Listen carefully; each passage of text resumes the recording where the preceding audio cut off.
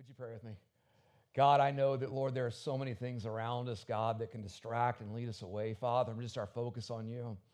God, I know that in this season, Lord, we are missing things, God, that, Lord, make us who we are. And we pray today, God, as we sung, that, Father, you would have a way in us, God, that, Lord, things we long for, God, we would see again, Lord. Things we desire, know that you've asked and made us for, God, we would have the opportunity to do once again, God, as we serve each other, God, as we love each other, as we bear each other's burdens, God, that powerful communion, oh God, of people, God, that you created us to experience. And Father, I pray that as we open our lives to you today, Lord, even now, we'll experience that together, Father, as your word speaks to us and just brings alive in us your power and your might. God, we pray this in Jesus' name. Amen.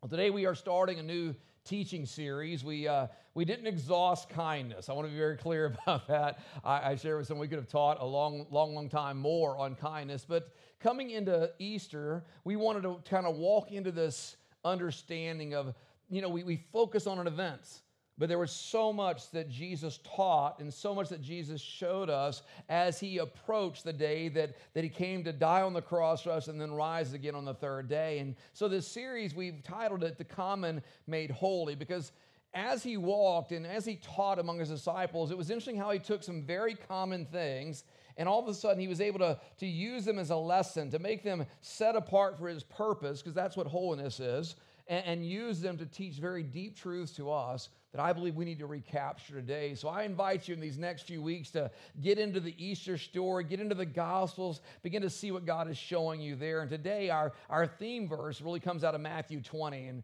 we'll bring this every week, Matthew 20, verse 17, and it says this: Now Jesus was going up to Jerusalem, and on the way he took the 12 aside and said to them, We are going up to Jerusalem, and the Son of Man will be delivered over to the chief priests and the teachers of the law. And they will condemn him to death and will hand him over to the Gentiles to be mocked and flogged and crucified. And aren't we glad this story doesn't stop there? If he just died for us, we would honor that, but he would be a martyr, but he's much more than a martyr. He is our God. He is our Lord. And the word says on the third day, he will be raised to life. Can I tell you, we need all of us some things raised to life in us, don't we? There's some things that are just dead that need to come back alive in us. We're praying for that. I've always kind of fought against the revival mentality because, we had revival services growing up. Any of you, when you were raised in church, was there like an annual revival week? It was like once a week, every year, everything dead's going to come back to life. That was kind of the premise. And it was like, God, why is it just this week? Because every day there's things the Holy Spirit wants to bring in us and bring them to life. And I trust that because if God can raise Christ from the dead, how many know he can do anything in us? And so we're looking forward to that day. But as they approached that day, there were so many things that Jesus came into or taught or came across. There were so many choices that people had to make during the Passion Week as it led up to the crucifixion of Christ. There were so many things they had to decide, but Jesus had to make some decisions. The disciples had to, the religious leaders of the day, and even the crowd that saw the events. And so today we're going to focus on one event. We're going to focus on the night before Jesus was betrayed. It was going to be his last night with his disciples before the acceleration of the events that would lead to Calvary, where he was going to be arrested and beaten and crucified. But he chose to spend that final evening with those who were closest to him. He chose to spend that final evening with his disciples, and it was his last time to speak into their lives. I've always tried to picture that. I've had the honor of being around people in their dying days as a pastor over the years, and it's interesting how some of the most profound things are said in those last moments. Some of the things that were kind of built up over a lifetime are brought out in that moment because it's that last chance to love or encourage before there's no more opportunity. I believe this. He was fully aware that his disciples needed to hear some things from him. He was fully aware that they needed to understand. He knew what was fixing to happen. He was going to be betrayed by one of them. He was going to be denied by one of them. But yet, he also knew his love for them meant he had one more lesson that they needed to learn because he knew the conditions of their hearts. He knew what was going on inside of them. If you think about it, they had been on the road for 3.5 years together. And like all humans, when you spend a lot of time together, how many know you can sometimes get on each other's nerves? In fact, they were starting to have some difficulties among the disciples. If you remember the stories, they were starting to debate, like, well, who's the greatest? You know, one of them's mama showed up and began to do all politics on Jesus, like, well, hey, my son can sit on your left, my son can sit on your right. They were having pride issues, ego issues, not like us at all. And they were coming and even saying that one of them said, oh, he loves me best. And I love reading John's gospel because he says that over and over again. John and us, we're going to have a conversation with John in heaven because I don't believe God loves any of us best. He loves us all equally, amen? But yet they were having these troubles and they were loving each other, but they just didn't like each other anymore. They were getting on each other's nerves. I mean, let's be honest. There are times we get on each other's nerves. You know, that which was cute during dating, you know, that little habit that was kind of adoring. Man, 3.5 years and the mayor's like, stop it. Just stop it. You know, it's that vacation after COVID. Like, I just want to get away with my kids. We're going to go to the mountains, no technology. We're just going to spend time together. It's going to be so awesome. After about 3 days, you will buy them an iPad. Say, please spend some time with yourself. Because we just have a way of getting on each other's nerves. And we can laugh at that, but what was happening in the disciples' hearts had to change. There was something in them. They were missing the mark. They were missing what Jesus had showed them over and over again because they were thinking about all the wrong things that didn't matter. And so Jesus does something so outrageous that it surprises all of them because he had to teach them if they were going to be the church, if he was going to entrust them with the gospel, if the gates of hell were not going to prevail against it, something had to change in their hearts. We see this in a story in John's gospel, John chapter 13. It's very famous. It's one that we mostly know about, I would say, but it was the story of Jesus washing his disciples' feet. Pick it up in verse 1 in John chapter 13. It says, it was just before the Passover festival, and Jesus knew that the hour had come for him to leave this world and go to the Father. Having loved his own who were in the world, he loved them to the end. I love that phrase. He loved them to the end. The fullness of Christ's love was shown to those that followed him. In verse 2, it says, the evening meal was in progress, and the devil had already prompted Judas, son of Simon Iscariot, to betray Jesus. And Jesus knew that the Father put all things under his power, and that he had come from God and was returning to God. So he got up from the meal, took off his outer clothing, and wrapped a towel around his waist. After that, he poured water in a basin. He began to wash his disciples' feet, drying them with a towel that he wrapped around them. Jesus chose the basin to show the absolute call of all of us to serve. Jesus chose the basin as one last lesson, as one last object lesson to his disciples to show what we were created to do. I mean, think about it. He could have chosen many topics to teach on that night, but his last action was something that was so powerful, he didn't have to use words. He just came to show them the heart of a servant. I love the picture of this activity. I love the picture of this moment because he washed all their feet. He didn't come to Judas and go, no, thank you. He washed his feet. He knew what was going to happen. He knew what was going to take place. He even came to Peter, who he knew would deny him, but he began to wash Peter's feet. But Peter, being Peter, had to say something about it because that's what Peter did. In verse 6, he came to Simon Peter, who said to him, Lord, it wasn't like adoring, like, Lord, are you going to wash my feet? And Jesus replied, you do not realize now what I'm doing, but later you'll understand. No, said Peter, you shall never wash my feet. And Jesus answered, unless I wash you, you have no part with me. And then Lord, Simon Peter replied, not just my feet, but my hands and my head as well. Here's what Peter realized. His ego, his pride, and honestly got them to this moment. It was a lot of the struggles they were having, Peter could take ownership of, but he realized what Jesus was offering. He knew that in himself, which we all have to come to, he was not enough. He knew that he would not make it. He knew that he would not represent Christ well, but his pride, it was still battling, and he had to humble himself to admit that his only hope was found in Jesus. So Peter pushed back, but Jesus made it clear Peter had a choice. Peter, your own way or my way? It's the only way it's going to work. Your way or my way? There's a choice even now you and I have to make on a day-by-day, moment-by-moment basis.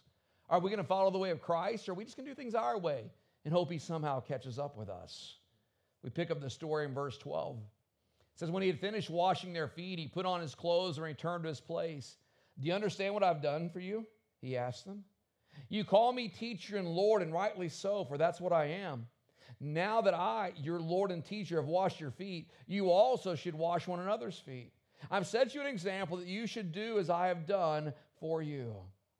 Now, I want to quickly clarify what was taking place here, and it is this. I think it'll be on the screen. I could be wrong, and that is this. Jesus wasn't trying to start a movement or a service which included foot washing. Come on, somebody.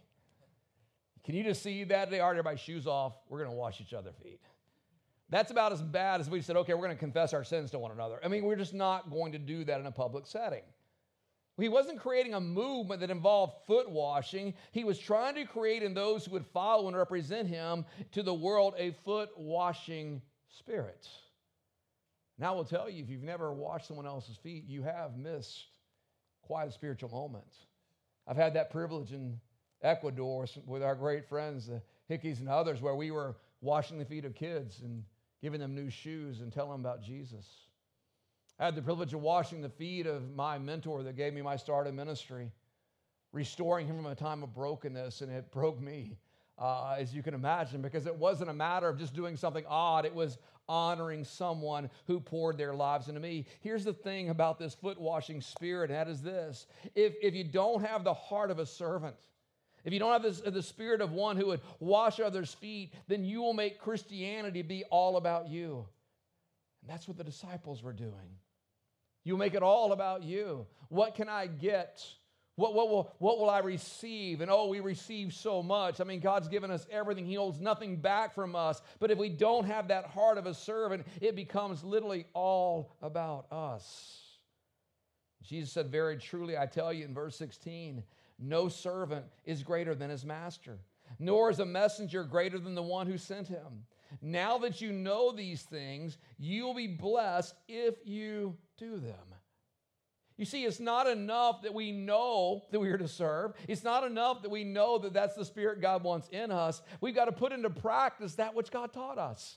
He was showing his disciples how they were going to live, how they were going to minister, how they were going to put feet to the gospel and show the world they loved them more than by just saying, I love you. You see, there was a need of action behind the words. It was a choice, the basin choice. And it's a choice each one of us has to make. It's the choice we have to make between laying down our rights and serving others or always looking for someone else to serve us. Because when we do that, we're missing that blessing that God has for us. There's some interesting things that took place in this story that I just want to kind of point out as we teach through this because there's so much going on here. I mean, think about it. It's his last night. And this is the topic he chose.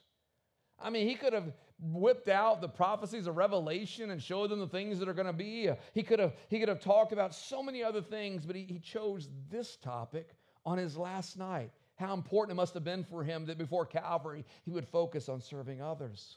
It was the last lesson. I mean, it carries that much priority in his life because how will the world know? How will they understand our love if all we do is talk about it? If all we do is give out great statements, but you never line them up with our actions. It's the last visual they'd ever have of Jesus before his crucifixion. I mean, think about it. Those feet that he washed will run off and to betray him, Judas. They'll run off to deny him, Peter. They'll abandon him and hide for their own sakes, everyone else. And that will be the imagery they have in their minds, even when they're doubting that Jesus served them with a basin to wash their feet. There are things he did that speak to our own choices. He got up from supper. Come on now, you don't get up from supper unless something's good, right? He got up from supper. He allowed himself to be interrupted with something that was bigger than his own need. He could have been so focused on what was ahead of him that he paid no attention to those that are near him. I'm afraid sometimes we all struggle with that. We're fighting our own battles. We know what we're dealing with, things that are around us. We get so focused on what it is we need from God that we miss the needs all around us. Yet it's through the needs and it's through the interruption that God sometimes answers the very things we are seeking him for. You see, he allowed his mission to be interrupted, a mission that will ultimately lead to our freedom from sin's curse and that constant fleshly pull to seek that which is only good for us. He showed us how to serve others so that we'd learn to love them the way he does. You know, honestly, over the years, I can tell you there's been so many disruptions that become divine connections. There's so many times we get frustrated. Why are they interrupting me? Why is this happening? But it is God setting us up to experience something in his love that we would not experience otherwise if we weren't interrupted out of the routines of our day. We've got to welcome the interrupted life. Here's the second thing I notice about this story, and that is he took off his outer garment. You may not think that's significant, but what he was doing was he laid down that which identified him.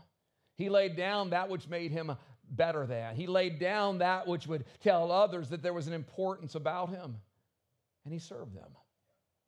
You know, we so often allow our titles to get in the way. We so often let our positions get in the way of serving people. One of my favorite revelations is on Thursday nights when I don't know if someone tells them whatever, but I'm out there with like a yellow vest on and a funky hat, and I'm just like parking cars. And I always love when they run them and they say, "You're the pastor?"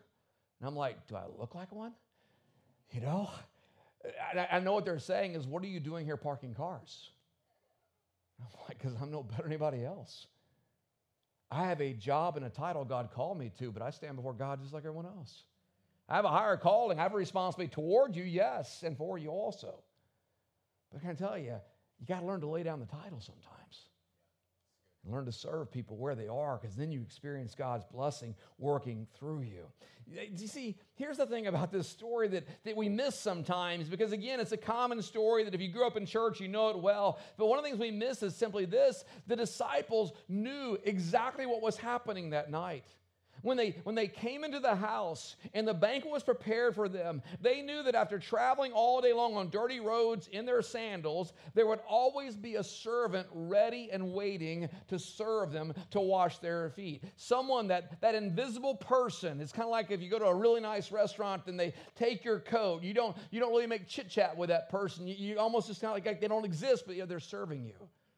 They knew someone would be there. But that night there wasn't. There was no servant. It was a family gathering. Nothing was there but a basin and towel. And look at this. Every one of the disciples walked by the basin and towel thinking, someone else will do it. Someone that is beneath me will wash my feet. Now I understand Peter.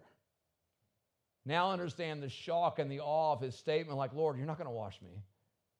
Because the embarrassment and the guilt that came of understanding we were waiting for someone less than us to do that for us, and now one that is greater than us is bowing down and washing our feet. They went to the table with dirty feet. Can I tell you, and this will be on the screen, when the basin is beneath you, you will never be able to receive the full blessing of God in your life. When the basin's beneath you, and you're always waiting on somebody else to do something for you, you'll miss out on the blessing of life. You see, the blessings follow the basin. The story goes on. It says he took a towel. Something so simple, something so common.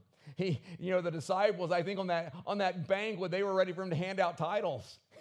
Hey, you're the greatest. No, you're the greatest. No, you're the one I love the most. And no, instead of that, he takes up a towel and he prepares to serve them. It was the texture of the towel that they would find the blessing. I know for us, the towel may not speak that much, because typically if you're like my house, towels are really reserved for only good things. You don't clean up messes with towels. That's what we have paper towels for. Can I get an amen? I mean, let's use the cheap stuff. We're going to clean up a mess. But no, he took up a towel to clean up the mess off their feet.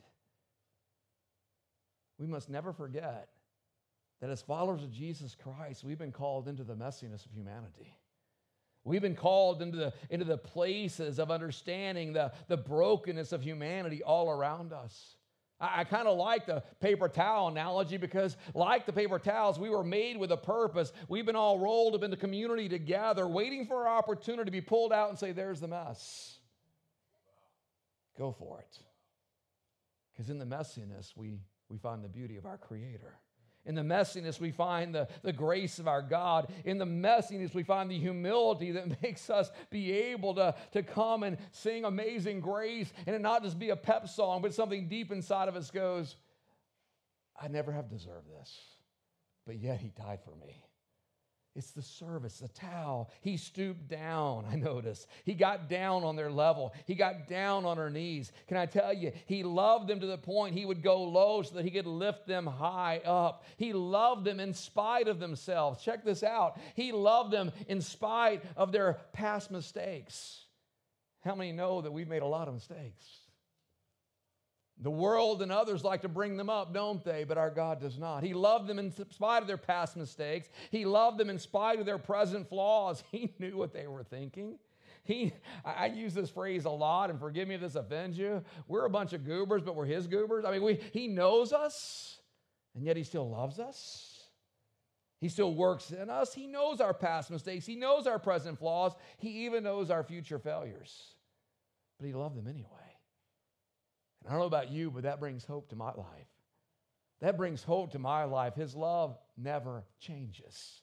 His unfailing love, it never changes. He stooped down to get on their level to wash the mess off their feet, and he leaned into them. He got involved in their lives. He gave them a choice. He showed them the way, and the question was not even spoken, but it's the one that we see clearly. Do you choose the basin? Or do you just choose to be served? Do you choose to enter the life of service, or are you waiting on someone else to do it? You see, the basin of Jesus was a basin of serving. That by getting involved in the brokenness of others, by serving others, by getting down on their level, by stooping down and engaging in that, what we're doing is we're offering freedom. We're offering life through Christ. Oh, we can't save anybody. Do you know that? But man, we can set the table. We can create the atmosphere. We can open the heart for the Holy Spirit to come in when we learn to serve and serve others. You see, in the Passion story, there was another basin. It was a basin that wouldn't appear for about another 24 hours. It's the basin that was used by the governor named Pilate. If you're familiar with the story, it begins in Matthew 27. And in verse 17, it says, "So when the crowd had gathered, Pilate asked them, 'Which one do you want me to release to you, Barabbas or Jesus, who is called the Messiah?' 'Which of the two do you want me to release to you?' asked the governor. 'Barabbas,' they answered. 'What shall I do then with Jesus, who is called the Messiah?'" And isn't that the question that everyone has to answer? What will we do with Jesus, who is called the Messiah? Pilate asked, and they answered, "Crucify him." "Why? What crime has he committed?" asked Pilate. But they shouted all the louder, "Crucify him." And when Pilate saw that he was getting nowhere, but instead an uproar or a riot was about to take place, he took water, he washed his hands in front of the crowd, and he said, "I'm innocent of this man's blood. It's your responsibility." See, Pilate did just the opposite of Jesus. He chose the basin that was basically said in his mind, "I'm not part of this. I have nothing to do with this." He chose to wash his hands of responsibility. We don't have that choice. Well, we have that choice, but we've got to make the right choice in that. He made the choice. He said, you really have to know, I want nothing to do with this, but yet we don't get to do that because all of us are responsible with what we do with the man Jesus. Remember the book of Revelation says he stands at the door and what? Help me out. He knocks. And here's his promise. If anyone opens the door, that's our choice. That's your choice. Anyone that opens the door, I will come in. We'll have fellowship, we'll have life together. But Pilate said, I want nothing to do with that. He refused to make a choice. You see, Jesus chose a basin of service, one that allowed him to be interrupted, one that allowed him to stoop down. But Pilate chose a basin of rejection, and all of us have a choice which basin we choose. We can choose the basin to serve, or we can choose the basin that says that's someone else's responsibility. Because when we serve, we give our lives fully to Christ, and we use all that he has blessed us with to serve others, praying that they too will accept him. We do this when we live lives that are receivable. We've been talking about these last several weeks. We do this when we put ourselves in places where others can see Christ in us and invite others into that moment. You see, lost humanity is our responsibility.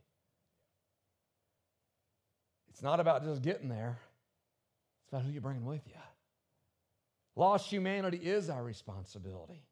I mean, think about it. Could it be out of our serving, our generosity, through our giving of tithe and offering, meeting physical needs, emotional needs? Maybe we would just, in those moments, pointing others towards the freedom we have found, that they too may come to understand the amazing grace of Christ. But we only do that when we're in the basin of serving and not in the basin of rejection.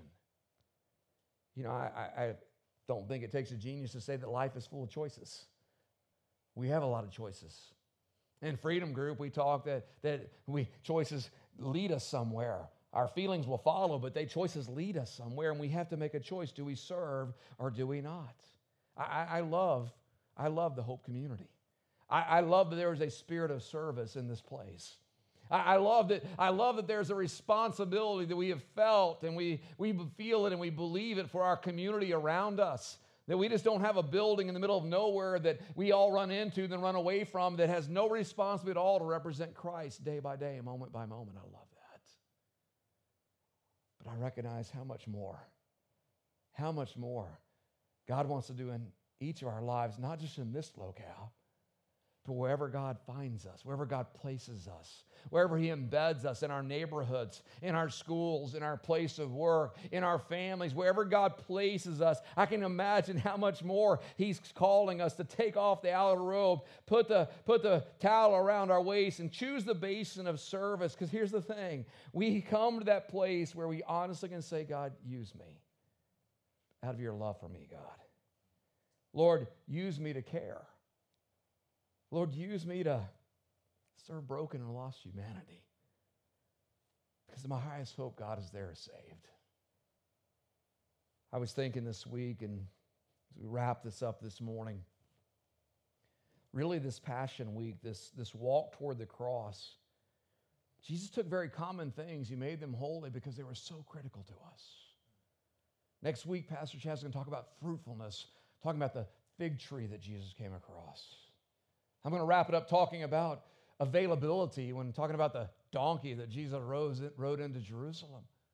But this morning, He's focusing us in on this basin of service. And it really comes to this point that causes us to ask, what basin do we choose?